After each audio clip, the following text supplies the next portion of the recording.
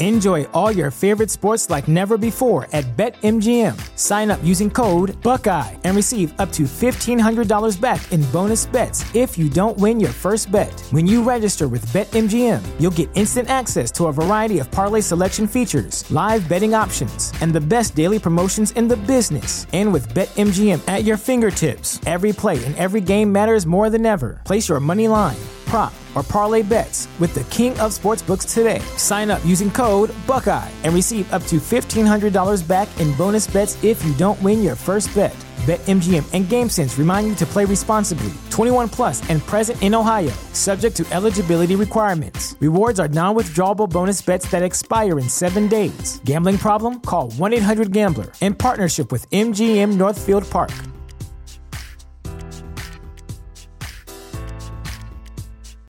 Welcome to Prime Video's Culture-Rated Collection. This is the place where Black is the main character, where we don't jump through hoops just to hear our voice, and can fall in love with illuminating documentaries like Giannis, The Marvelous Journey. I'm just a hard worker that's trying to survive. Enjoy the animated series, The Second Best Hospital in the Galaxy. All doctors report immediately! Where we dive into something new like the latest season of Them, The Scare, and the award-winning American Fiction. Welcome home, baby! Or add to the experience by buying or renting the biopic of a legend, Bob Marley, One Love. I want my music to unify people. And add on channels like Paramount Plus and Stars to bask in nostalgia with Beverly Hills Cop. This is the cleanest police car I've ever been in my life. And BMF. You're about to take over the whole nation. Explore Prime Video's Culture-Rated Collection and enjoy old school greats and new school hits. Prime Video. Find your happy place. Restrictions apply. See Amazon.com/Amazon Prime for details. With everyone looking to shrink their bill these days, Dunnes Stores gives you new ways to save on your shop with Double Savers. First, you'll save in the aisles when you fill your basket with fantastic low prices across thousands of great products. Then, you'll save again at the till with our 5 off 25 grocery voucher. Shrink your bill with Double Savers, new from Dunnes Stores. Dunnes Stores, always better value.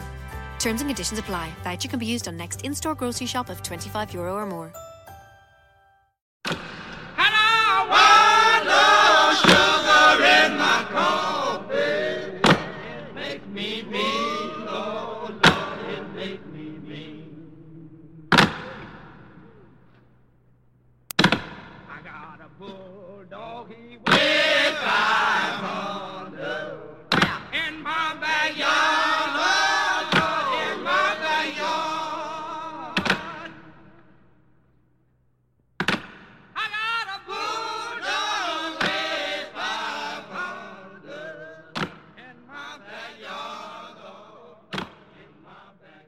Warning. Real Life, Real Crime, the podcast, should be for the listeners that are 18 years of older, as each episode may contain strong adult language and descriptions of acts of violence or of a sexual nature that were told to me by the victims of the crimes or the criminals who perpetrated the crimes against the victims. Please use this as your warning. Thank you. Hello, everybody, and welcome to this episode of Real Life, Real Crime, the podcast. I'm Woody Overton, your host, and today we'll be concluding our two-part series of Until Death Do Us Part. Before we get started, I want to give a shout-out to all our fans again. Y'all are unreal. The response is unbelievable. We were number 2 in the United States on Apple Podcast charts on Chartable. We were number 1 in Australia this week and number 1 in Ireland and reached number 4 in Great Britain. And we did it because of all y'all. You're incredible, and we love each and every one of you. And we want to remind you about our closed group page on Facebook under Real Life, Real Crime, where you can send us a request to be added to the page, and we'll approve you, and you'll have more access to bonus material, if you will, for each episode, which will include press releases on the cases and pictures of the perps and some pictures of homicide locations and things like that, and court documents. So send us a request to be added, and we'll get you added. We have great moderators of the group, and they take care of the page, and they're awesome also. Just thanks to everybody. Let's get started. On April 4th, 2007, I was working as a detective with the Livingston Parish Sheriff's Office. And I was in my office at the courthouse in the town of Livingston. And I had just come in from the field from taking somebody to jail. And man, let me tell you, it was a beautiful spring day. Just about the prettiest day you could imagine for South Louisiana. It was like 74 degrees, not a cloud in the sky, and almost no humidity, which is unheard of for down here in South Louisiana. And it's just a gorgeous day. And to be honest with you, I kind of already checked out mentally. It was about 2 o'clock in the afternoon, and we had off Good Friday for Easter coming up, and this was a Wednesday, so I planned on taking off Thursday and having a good old crawfish boil and then going fishing with my father on Friday. But I was in my office, and my partner, Jim Raffman, who is a great guy. Jim was like me. He wasn't from Livingston Parish originally. He was on the 2003 LSU National Championship football team, and after he left LSU, he joined the sheriff's office in uniform patrol and quickly worked his way up to detective. Super smart guy. He would end up completing his college degree while he was a detective and enlisting in the Army and becoming up to the rank of captain, and he actually won a Bronze Star for his heroic actions in Afghanistan. Anyway, Jim was kind of like my protege, if you will. He was one of my best friends and just a solid guy, super smart. But he came in and he said, "Hey, man, we got to roll. We got a 10-7 in Walker at the Popeyes." And 10-7 is cop speak for a dead body. And I told him, "So, okay, I'll meet you over there." And I went down and got in my vehicle and took off, and I turned on our police band radio, which had 3 different TACs at that time. TACs are basically channels, and TAC 1 was for the west side of the parish, which covers the most populated side, and then you had TAC 2, which covered the east side of the parish, which includes the rural areas and a bunch of small towns, and then TAC 3 was for the special response team or SWAT team or scrambled communications. Anyway, so I had it on TAC 1, and I heard the dispatch say TAC 1 is 1033 the net for TAC 1. What 1033 means is hold all traffic except for emergency traffic, and they only do that in times of emergency. Everybody else that was on TAC 1 that had day-to-day traffic to communicate had to go to TAC 2. But they said hold TAC 1 is 1033, hold the net. And during this time, people were responding to the Popeyes and Walker in the area, and I heard them say that units as they were arriving on the scene, and I heard them giving their unit number and their location, and they were setting up a perimeter. It was actually a manhunt going on, and I didn't know that at this time. Jim just came in and told me we had 10-7, but evidently there was a manhunt underway. And so they were establishing a perimeter, and they called for the helicopter. They called for the Louisiana State Police Crime Lab. They called for the coroner, and they called for the special response team and for a K-9 handler to come and track the suspect that had run. And normally it takes about 15 minutes to drive to Walker from the town of Livingston. We probably made it there in about 5, and we were rolling pretty hard, pretty fast to get to the scene.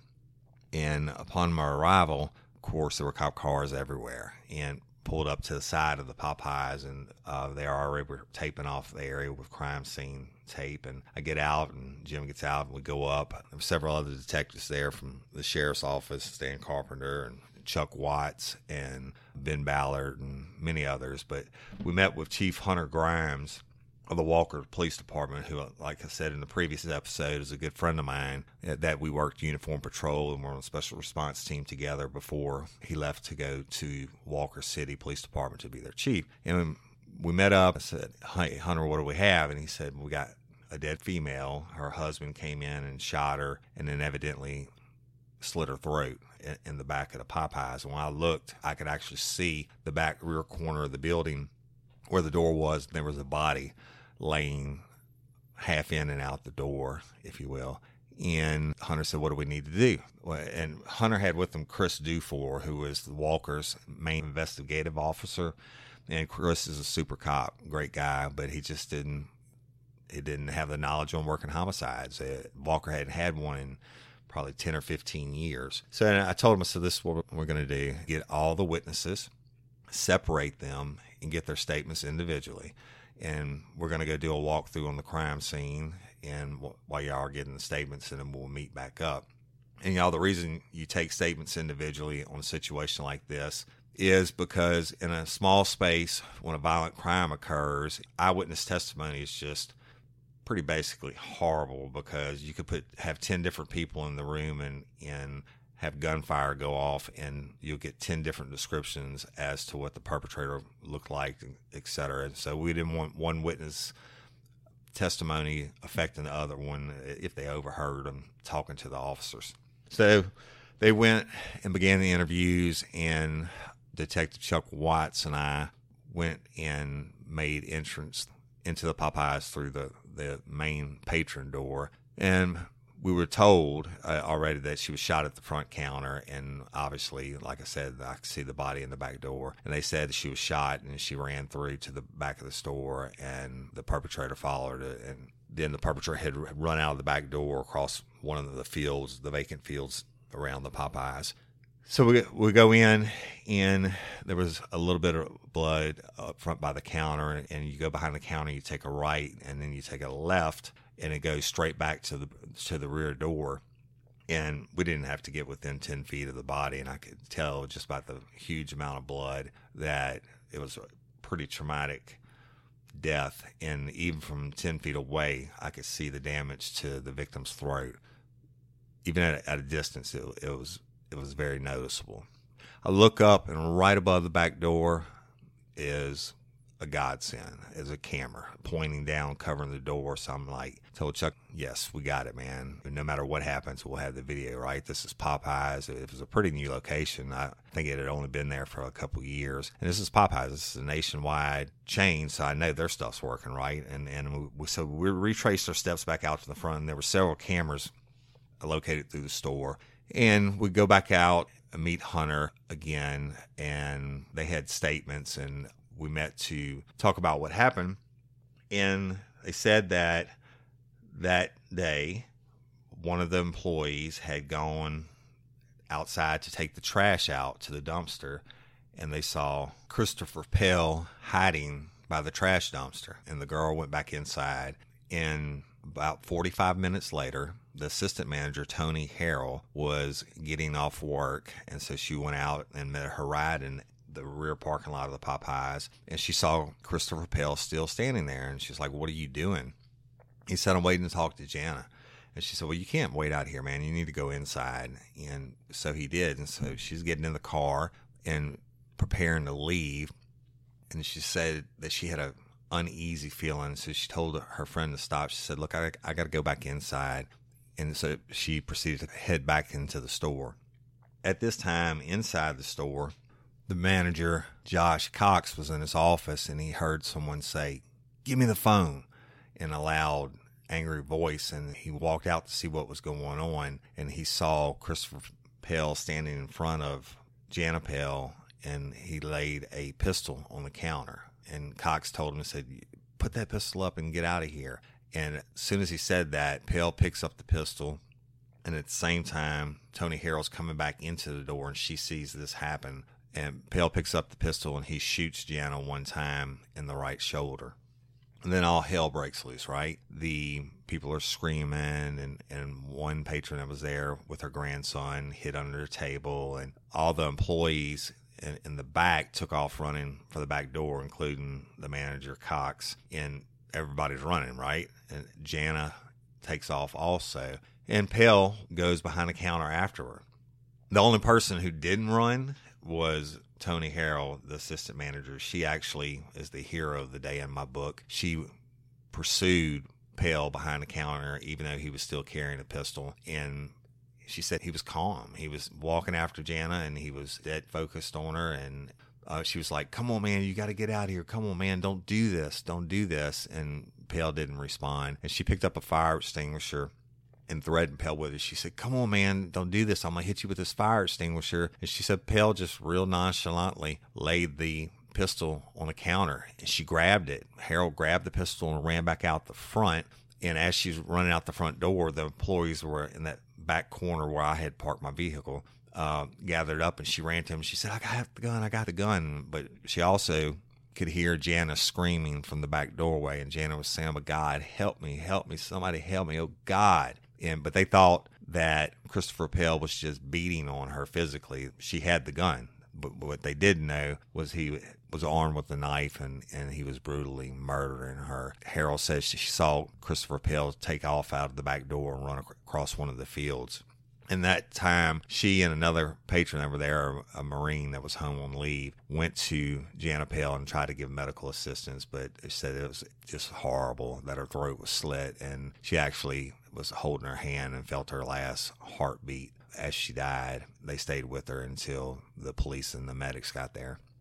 So I told him, I said, it's okay. I said, so we know who he is, but even better, we have video. So let's talk to Cox and see if they have to download the video from Popeye's headquarters, or is it something we can get here. And so we go to Josh Cox, the manager, and I'm like, Mr. Cox, I'm Detective Overton, Sheriff's Office, and I understand that you already gave your statement, but I need to ask you about the camera system. I said, how do we get the download of the video so we can see what happened? I said, the cameras are perfect. We have one right over the back door. And he just kind of looked at me and sat there, and he was silent for a second. I said, please tell me your cameras are working. And he just met me with dead silence.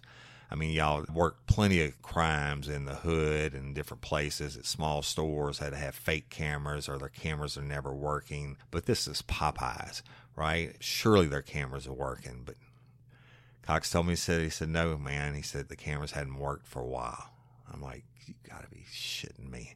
Are you serious? And so, all right, I thanked him, and we went up, and I made sure that the scene was secure, and we placed an officer there to take names of anybody that would have to enter the scene, the coroner or whomever. You have to take their name and the time that they enter the scene and what time they leave the scene. And that's for trial purposes, evidence purposes. So if you leave some DNA behind, or a defense attorney can't come back and say, oh, well, you had 50 cops running through the scene and they messed up all the evidence, like on the O.J. Simpson case. But when I establish a scene in the perimeter, nobody gets in. After we do our initial walkthrough, until the Louisiana State Police Crime Lab gets there to collect the evidence, no one gets in. I don't care who you are. If you're the sheriff or the governor of Louisiana, it doesn't matter. It's my scene. You don't get in. And we're going to maintain. Shout out to Astepro for sponsoring this episode and providing us with free samples. My allergies are throwing my whole morning off. Do I sound different to you? A little bit. You sound like it's that time of year there, bro. I sound different to me. I feel like I'm in a submarine. Yeah, well, have you tried Astepro? It's faster, bro. Oh. Right? Astepro is the first of its kind nasal allergy spray. It is the fastest 24-hour over-the-counter allergy spray. It starts working in 30 minutes, while other allergy sprays take hours. Astepro is the first and only 24-hour steroid-free allergy spray. Astepro delivers full prescription strength, indoor and outdoor allergy relief from nasal congestion, runny and itchy nose, and sneezing. Hey, I use this, and you should too, Jim. Last weekend I planted my garden, and it's that time of the year, and my allergies really kicked up with it, right? I use Astepro every time my nasal allergies flare up, and I'm always amazed at how fast I'm back in the game, down on those roads, playing my stuff. Get fast-acting nasal allergy symptom relief with Astepro. Go to AsteproAllergy.com for a discount so you can Astepro and go today. ASTEPRO allergy.com. It's faster, bro. Use as directed for relief of nasal congestion, runny nose, sneezing, and itchy nose due to allergies. Astepro and go. Looking for a new and healthier way to unwind? I was too, and then I tried Recess Mood. Recess Mood replaced that after-dinner alcoholic beverage for me, so I saw a difference in both my mood and my belly. It's made with real fruit. It is only 20 calories, and it contains no added sugar. Recess Mood is infused with functional ingredients like mood-lifting magnesium and stress-balancing adaptogens, so you can relax without the alcohol or the hangovers.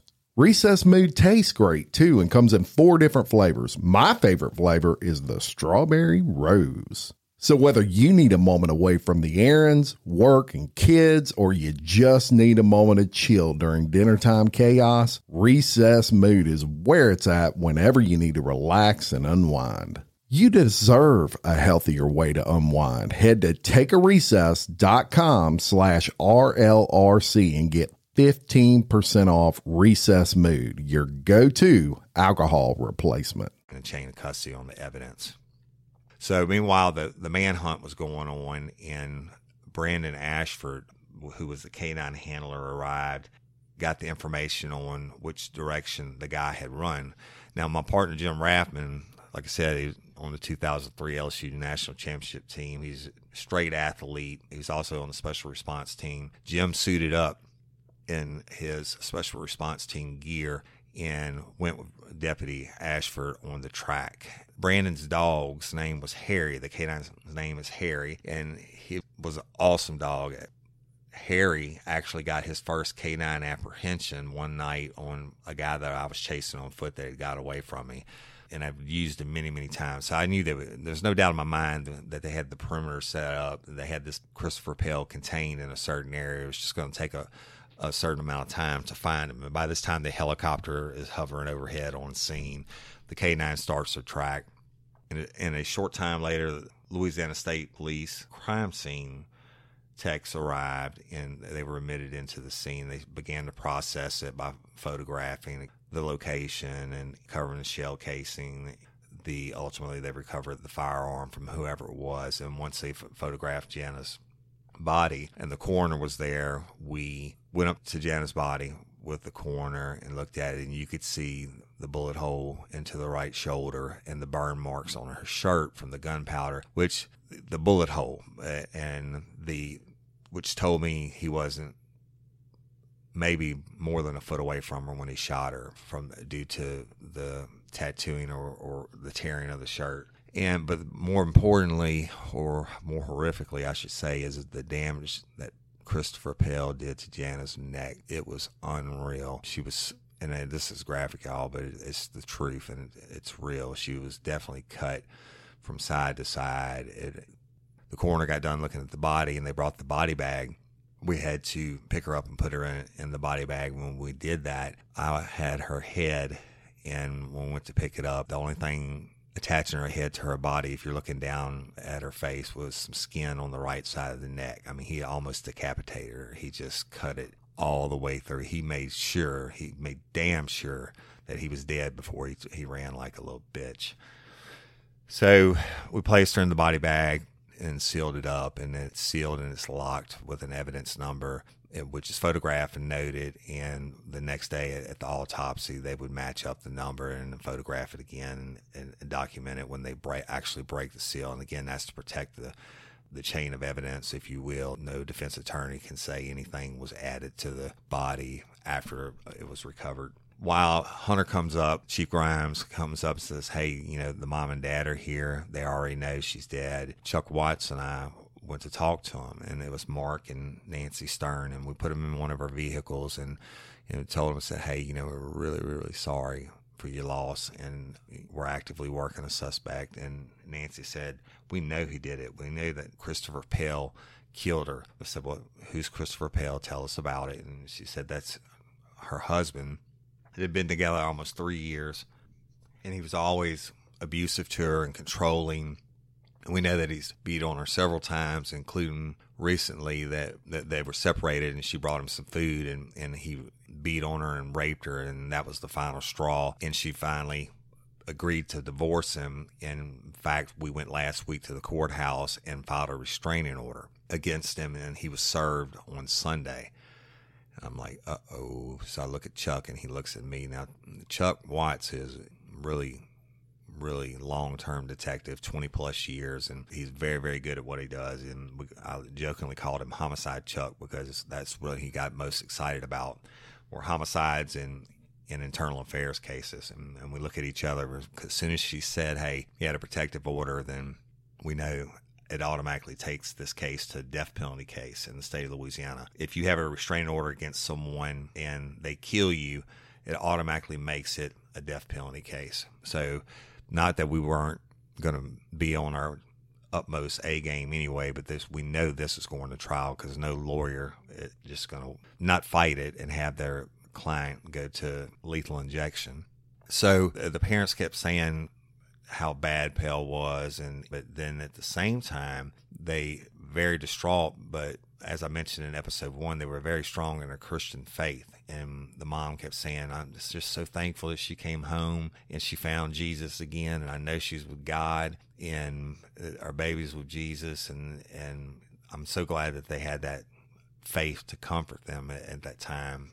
It's just, pretty traumatic for the parents, as you can imagine. But their faith really shone through during the time that we were talking to them. A few minutes later, I heard on the radio that was playing in the vehicle that we were sitting in. I heard Deputy Brandon Ashford say, Livingston, 10:15 with one white male show a K-9 apprehension, which means that they had Christopher Pell in custody and they had to use the K-9 to get him. And so we concluded our interview with the parents.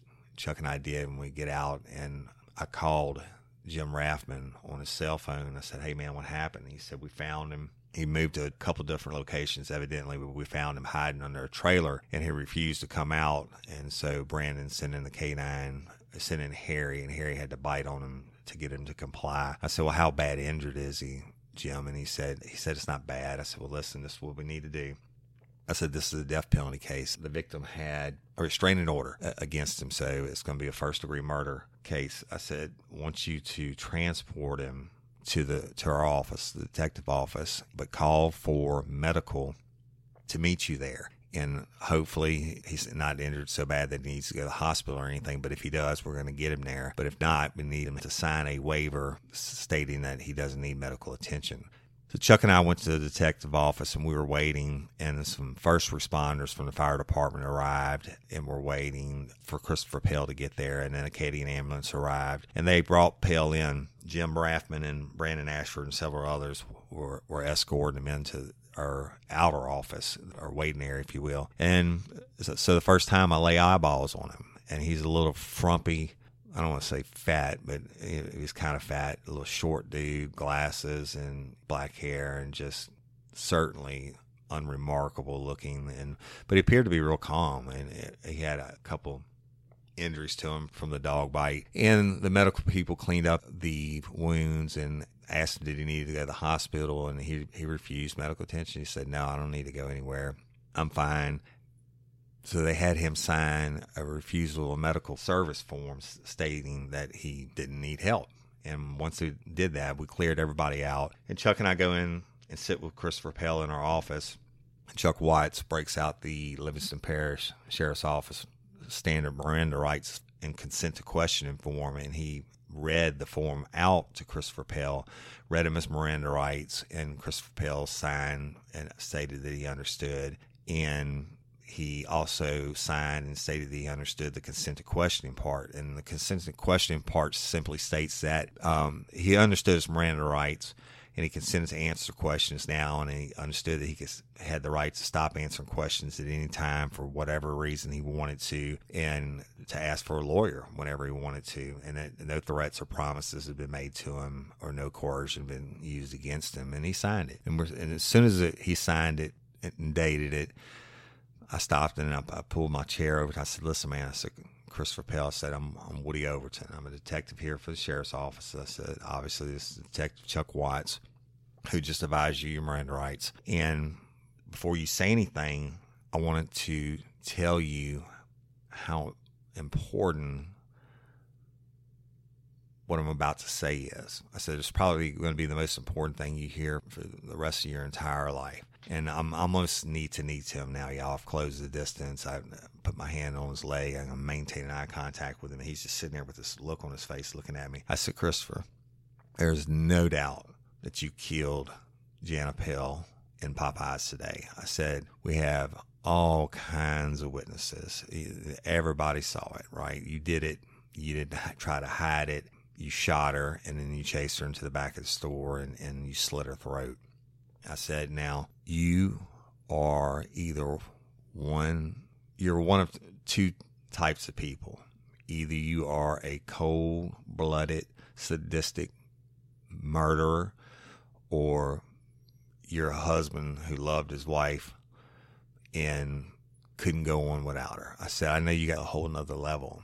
I said, and a lot of times, Christopher, whenever homicides happen that aren't induced by a person being high on narcotics or under the influence of alcohol, I said, there seems to always be a stressor that pushes that person over the edge to actually commit the homicide. And I said, I'm guessing your stressor is you were served with the protective order, restraining order on Sunday, and you realized you couldn't have her anymore. And he shook his head, yeah. I said, well, here's the deal. One thing that you forgot about, Christopher, I said, I don't know what you kind of lies you've been telling yourself while you're out there for 4 hours on the manhunt, or how you thought you were going to try to explain what you did to her. I said, let's say even all the eyewitnesses get it wrong. I said, the one thing you forgot about, my brother, is the eye in the sky. I said, and there is a camera right over that door pointing directly down where you murdered her. I said, now, either you are a cold-blooded monster or you're a husband whose emotions got out of control. You know, at this point, I'm going for a confession, right? I mean, we obviously didn't have the cameras, but I didn't tell him the cameras were running. I just told him the camera was there pointing down on him. I'm going for the confession and to seal the case up. His eyes kind of big, and he sat there and he thought about it. And I said, good. I said, take a moment. I said, think about exactly how you ended her life. I said, not the gunshot at the counter. I said, that's bad. I said, but when you follow her into the back of the store and you walked calmly, the assistant manager said she followed you back there. She threatened you with the fire extinguisher, kept saying, come on, man, don't do this, and I'm going to hit you with the fire extinguisher. She said, you just calmly placed the pistol down. And then she grabbed it and she ran out. I said, well, then, the real damage kicked in, man. I said, her neck it's pretty bad. I said, so, the eye in the sky doesn't lie, brother. And I said, when that footage hits the news, oh my God, I said, I mean, people are going to go crazy. So you have to be able to define who you are. You need to get out in front of this and tell me what kind of person you are. Are you a cold-blooded monster, or are you just a husband who killed his wife because you were served with restraining order and you lost your shit? I said, look, y'all were together for 3 years. I said, and now you know it's final and you snap. That's a whole big different tale than you going back there and brutally slicing her throat, almost cutting her head off. And he shook his head. He said, no. He said, I did it because I loved her. I did it because I loved her. And I said, okay, so hold on right there. I said, now, just tell me what happened. And he said that he got up that morning and called his cousin to come and get him and his mom. He wanted to take them to lunch at Ryan's Buffet, which is a cheap buffet that was located close to the Popeyes on that same strip. But first he told me, he said, I need to go to the pawn shop. And he said, I need to sell some jewelry so I can have some money to pay for lunch. They went to the Bayou pawn shop and he went in, they waited in the car. And they said when he came out, he didn't appear to be carrying anything when they were interviewed later. But Chris said he went in and completed the purchase of the pistol, a Kel-Tec 9mm, which he had started actually on Monday. He filled out the application because he knew that under a restraining order that once it got into the system, he wasn't going to be allowed to buy a gun. So he went in and he applied for it. He didn't know if it was going to be in the system already or not. And evidently it wasn't, because he passed the background check. And he went back that day and completed the purchase, and he bought the pistol and a knife and a box of bullets. And he said then they went to lunch at Ryan's. And again, later on, his mother and his cousin were interviewed, and they said Christopher at lunch was just happy-go-lucky, had several plates of food. He was his normal self, smiling and joking. And when they got done with lunch, Chris said that he asked them to drop him off at the Walmart. And when they were pulling by the Walmart, his mama saw Jana's car at Popeyes, and his mama told him, said, no, don't you go over there and mess with that girl. Don't you go over there and mess with her. He said, oh, Mom, I'm not going over there. And she said, well, how are you going to get home? He said, I'll catch a ride. Don't worry about it. He said, I love you, and I'll see y'all later. And he got out. Christopher stated that he went and hid by the dumpster, waiting for Jana to come out because he knew that she took the trash out. That was one of her jobs. But he said that some other girl brought the trash out and saw him. And then a little while later, the assistant manager came out and told him that he couldn't be waiting in the parking lot like that he had to go inside. And he said he went inside, he confronted Jana at the counter, and that they started to argue. And he said, and I lost it. I shot her, and then I followed her back at the store when she ran, and I killed her. And I said, how did you kill her? And I said, I mean, you gave up the gun. And I said, you tell me how you killed her. And he said, I cut her. And that's what he said. So I think maybe we talked to him for maybe 10 or 15 minutes from the time he signed the Miranda rights form until the time Chuck turned on the tape recorder. And Chris gave his tape confession to murdering Jana in the Popeyes. And at the end of the tape confession, Detective Watts asked Pell on tape, like we always do, and said, do you feel that we treated you fairly today? And Pell said yes. And, he said, did we threaten you or promise you anything? And Pell said no. And so we concluded the tape part of the statement. And then we turned it off and called for Rathman to come get him and take him to the... Enjoy all your favorite sports like never before at BetMGM. Sign up using code Buckeye and receive up to $1,500 back in bonus bets if you don't win your first bet. When you register with BetMGM, you'll get instant access to a variety of parlay selection features, live betting options, and the best daily promotions in the business. And with BetMGM at your fingertips, every play and every game matters more than ever. Place your money line, prop, or parlay bets with the king of sportsbooks today. Sign up using code Buckeye and receive up to $1,500 back in bonus bets if you don't win your first bet. BetMGM and GameSense remind you to play responsibly. 21 plus and present in Ohio, subject to eligibility requirements. Rewards are non-withdrawable bonus bets that expire in 7 days. Gambling problem? Call 1-800-GAMBLER. In partnership with MGM Northfield Park.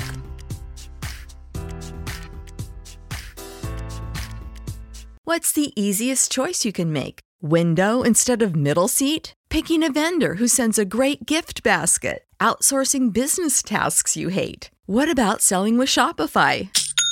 Whether you're selling a little or a lot, Shopify helps you do your thing, however you cha-ching. Shopify is the global commerce platform that helps you sell at every stage of your business. From the launch your online shop stage to the first real-life store stage, all the way to the did we just hit 1 million orders stage. Shopify's there to help you grow. Whether you're selling scented soap or offering outdoor outfits, Shopify helps you sell. Wherever and whatever you're selling, Shopify's got you covered. Sign up for a $1 per month trial period at shopify.com/try. Go to shopify.com/try now to grow your business, no matter what stage you're in. Shopify.com/try. Jail. And I told Pell, I said, listen, one more thing, brother, before you leave. I said, the news media were out there. I said, it's going to be the lead story on the news of murder in Popeyes.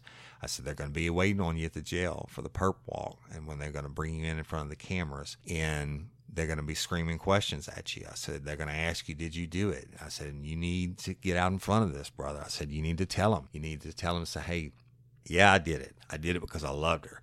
And, I said, that's what you told us, right? I said, so you got to put a human face on Chris Pell, because as far as they know, you're just some monster who cut your wife's head off at Popeyes. And when they took him to the jail for the perp walk, I didn't go.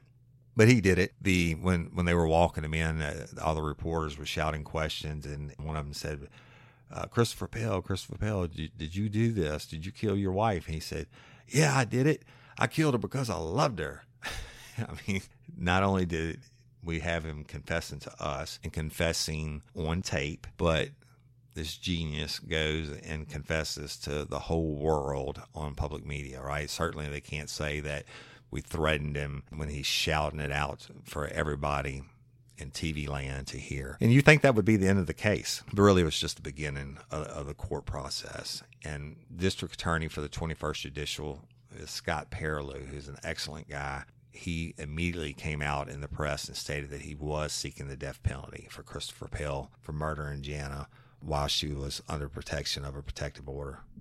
And I believe that Scott Perlew meant it, that he was going to seek the death penalty, but he ended up meeting with the family, Nancy and Mark Stern, and he explained the process to him, and he's brutally honest. And Charlotte Hebert, the lead prosecutor, was there, and they were brutally honest with him about, hey, you know what, we'll do this, we'll go for the death penalty, and he certainly deserves it, and we can get it, we can win the conviction, but the process takes forever, and it's unfortunate, but the average death penalty case takes 18 to 25 years for it to come to the trial, which is certainly going to be a trial because it's a death penalty case. But from the time the trial concludes and he's found guilty, it could take 18 to 25 years because of the length of appeals involved in a death penalty case. And that's why I stated in another episode, it costs millions of dollars to put somebody to death in the state of Louisiana.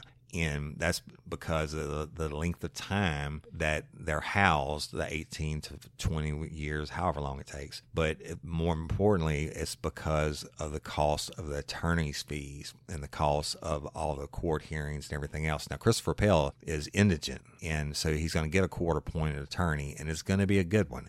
In the state of Louisiana, you have to be certified to work a death penalty case to put on the defense for one. You can't just be any Joe Blow lawyer. So you're getting a top-notch lawyer for free. And if you lose on that case, then all kinds of lawyers are going to come in and that love to work death penalty cases and defend it, and they just drag it out forever. Scott Perilloux told Mark and Nancy about it, and they just said that they couldn't do it. They couldn't go through that process, and then they wanted closure. And that as long as he was locked away where he could never hurt anybody else or do it to anybody else, then that's what they wanted. So first-degree murder is taken off the table, which drops it to second-degree murder, which means a guaranteed trial still, because second-degree murder, the only punishment for it is, upon conviction, is life in prison without the possibility of parole. And no defense attorney is going to plead their client to life in prison without the possibility of parole. I mean, you get a free shot at trial. You might win. Something crazy might happen. So leading up to the trial, the first thing that happens, of course, is Christopher Pell was arraigned. And by this time, he had his attorney, and he pled not guilty. So we're going to trial. And the second step that happened was a motion to suppress, where the defense attorney tried to suppress Chris's confession, stating that, we coerced him, et cetera. And it happens in every case, y'all, whether it's a death penalty case or a second-degree murder or rape, it doesn't matter. If we get a confession, they always try to say we beat it out of them or whatever. So that motion was denied, and the confession stood and was allowed for the trial. And then Chris's attorneys took the angle that he was too dumb to participate in his own defense and to know what he was doing was wrong. And they said that his IQ was below the retardation level on the point scale. And come to find out after they tested him, he wasn't in that point level on the IQ system. I mean, he was smart enough to know what he was doing and smart enough to be able to say he understood his Miranda rights. And I have hundreds of thousands of hours of interview and interrogation, and Pell was just as coherent and clear-minded and intelligent as most people I interrogated. So that didn't fly. And then there were several more pretrial motions, and eventually, a year or so later, it came to trial. And, of course, I was subpoenaed and I was sequestered. And his trial got moved to Courtroom 3, which is upstairs in the Livingston Parish Courthouse. And it's the smallest courtroom. I mean, it's as small as the inside of a Popeye's eating area. Parish had grown so much that this old courthouse, it only had 3 courtrooms. And the 2 big ones were downstairs and the smallest one was upstairs. And Mark and Nancy Stern had not attended any of the pretrial hearings or the motion to suppress or anything else. They were just trying to not deal with it. And they didn't want to say his name. They didn't want to hear anything from him. Of course, they were prepped on what was going to happen in trial by Charlotte Hebert, the lead prosecuting district attorney. And they said that they were waiting. It's a real tiny, narrow hallway where the elevator is on the 3rd floor. And The door to courtroom 3 is directly across from the elevator, and our detective office door is right to the right of that. And so they were bringing them out from the detective's office and to go into the courtroom, and lo and behold, the door opens to the elevator, and there's Christopher Pell, and he's just looking at him. And Nancy became very upset naturally. And the courtroom held like 25 people. It was very small, so they had to sit real close to Pell, and they were upset about that. But the trial didn't take long. It took 3 days, and the witnesses testified, all the witnesses from the Popeyes, and it was everything that I told you. And then, but some more things that they testified were like Jana was just the best person, and she had a voice of an angel. One of them said she had a voice of an angel and always had a smile on her face, and she was awesome.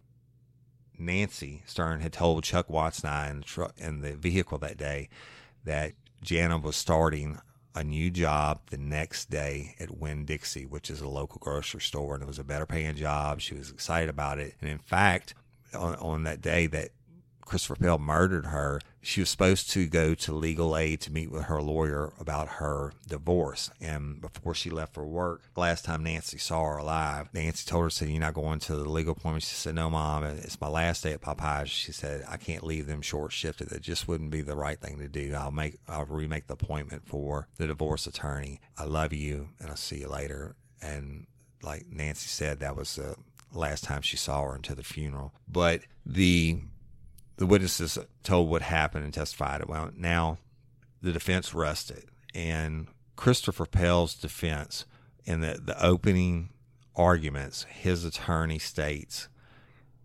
that they're not denying the fact that Christopher murdered Jana at Popeyes that day. The defense attorney said, the genius that he is, said that their defense was going to be that Christopher Pell had no specific intent or plan to go there to kill Jana that day, and simply he went there to talk to her about reconciling. And then he stated that he brought the gun so he could coerce her to have a conversation with him.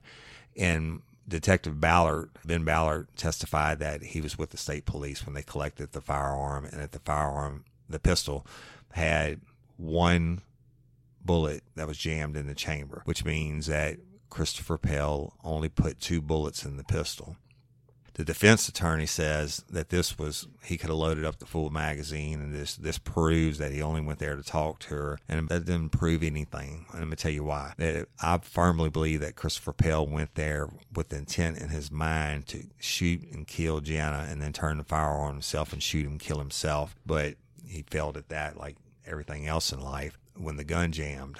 But most of the time when people decide to commit suicide like that and they're not under the influence of narcotics or alcohol, they'll come to reach a peace with themselves, and they'll give away their most prized possessions, or they'll take their family to lunch like he did with his mom and his cousin, and they'll be in a good mood because they're already resigned that they're going to die, and they're at peace with it, right? But he was going to kill Jana first. But the defense attorney says, no, he only put 2 bullets in a gun because he didn't have any intentions of shooting her. Well, I mean, okay, whatever.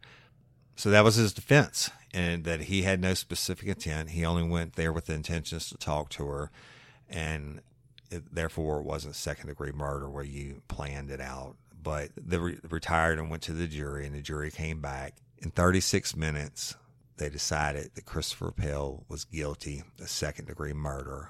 It was a unanimous verdict, and the Honorable Judge Brenda Ricks presided over the trial, and on the sentencing date, she sentenced Christopher Pell to life without the possibility of probation or parole at hard labor at Louisiana State Penitentiary at Angola.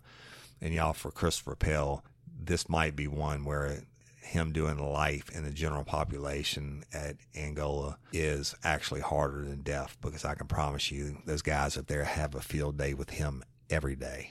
My heartfelt sympathies go out to the Stern family, like they do to all the victims' families, but like I said, they were very strong in their faith, and Nancy Stern ended up writing a book named Sufficient Grace. If you have a chance, read it. It talks about their faith and everything, and that the ordeal that they went through. And they said that they've forgiven Christopher Pell, although they haven't forgot about it, they've forgiven him.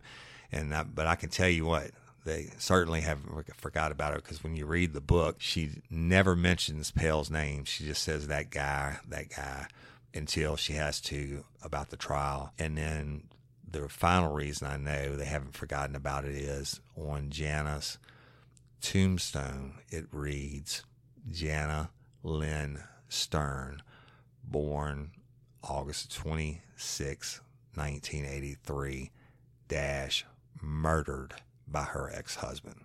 I think that says it all. So with that, we're going to conclude this episode of Real Life, Real Crime, the podcast. But we have to do the sphincter scale, y'all. And if you've been following our episodes, you know that sphincter scale goes from 1 asshole to 10 assholes, one being someone who should barely be in trouble, to 10 being a person who deserves the death penalty.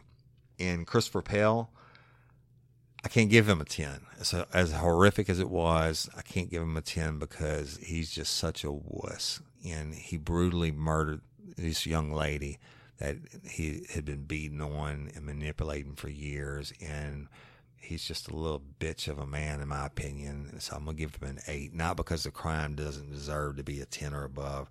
A loser, woman abuser. So, and I want to talk about one more thing real quick, and then we'll end, and that is I've been getting a lot of response on the sphincter scale, and people saying that I should have a rating above 10 because, like David Constance from our first episode, I mean, that guy is definitely above a 10, right? And way above a 10. And so I had to come up with a different ranking if you're above a 10. So I'm going to use some South Louisiana terminology and tell you about the bayou, okay? And the bayou is a slow-moving body of water, generally in a swamp. And I actually live on an island in the swamp. I have the Amite River across the street from me in my front yard and a private canal in the back, and we're surrounded by bayous. But down here, they say if you want to get rid of a body, and you can get rid of one and simply by putting it in the bayou, because everything that eats flesh lives in the bayou. You have fish, crawfish, and turtles, and of course our favorite, alligators, right? I mean, I have alligators in my yard all the time. So if you're a 10 or above, we're going to throw you in the bayou. But if you take that upon yourself to give that person a 10 and put them in the bayou, and then it'll be murder by you. And we'll do a play on words. I'm going to call it, instead of spelling it B-A-Y-O-U, we're going to spell it B-Y-Y-O-U. So in the future, if you find one of our bad guys or girls to be above a 10, it's going to be murder by you. And once again, we thank everybody for listening. We love y'all. You're awesome, and we appreciate you. And till next time, I'm your host, Woody Overton.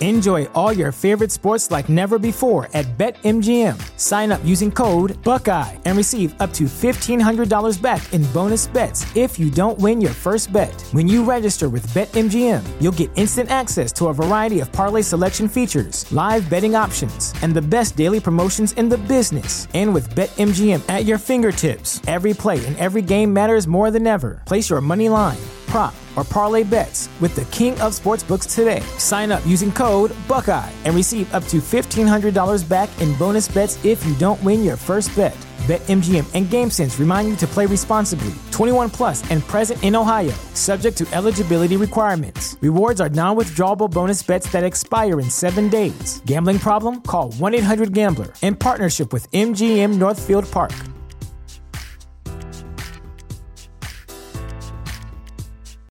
This is the place where Black is the main character, where we dive into something new like the latest season of Them, The Scare, and the award-winning American Fiction. Or add to the experience by buying or renting the biopic of a legend, Bob Marley, One Love. And add on channels like Paramount Plus and Stars to bask in nostalgia with Beverly Hills Cop and BMF. Explore Prime Video's culture-rated collection and enjoy old school greats and new school hits. Restrictions apply. See Amazon.com/Amazon Prime for details.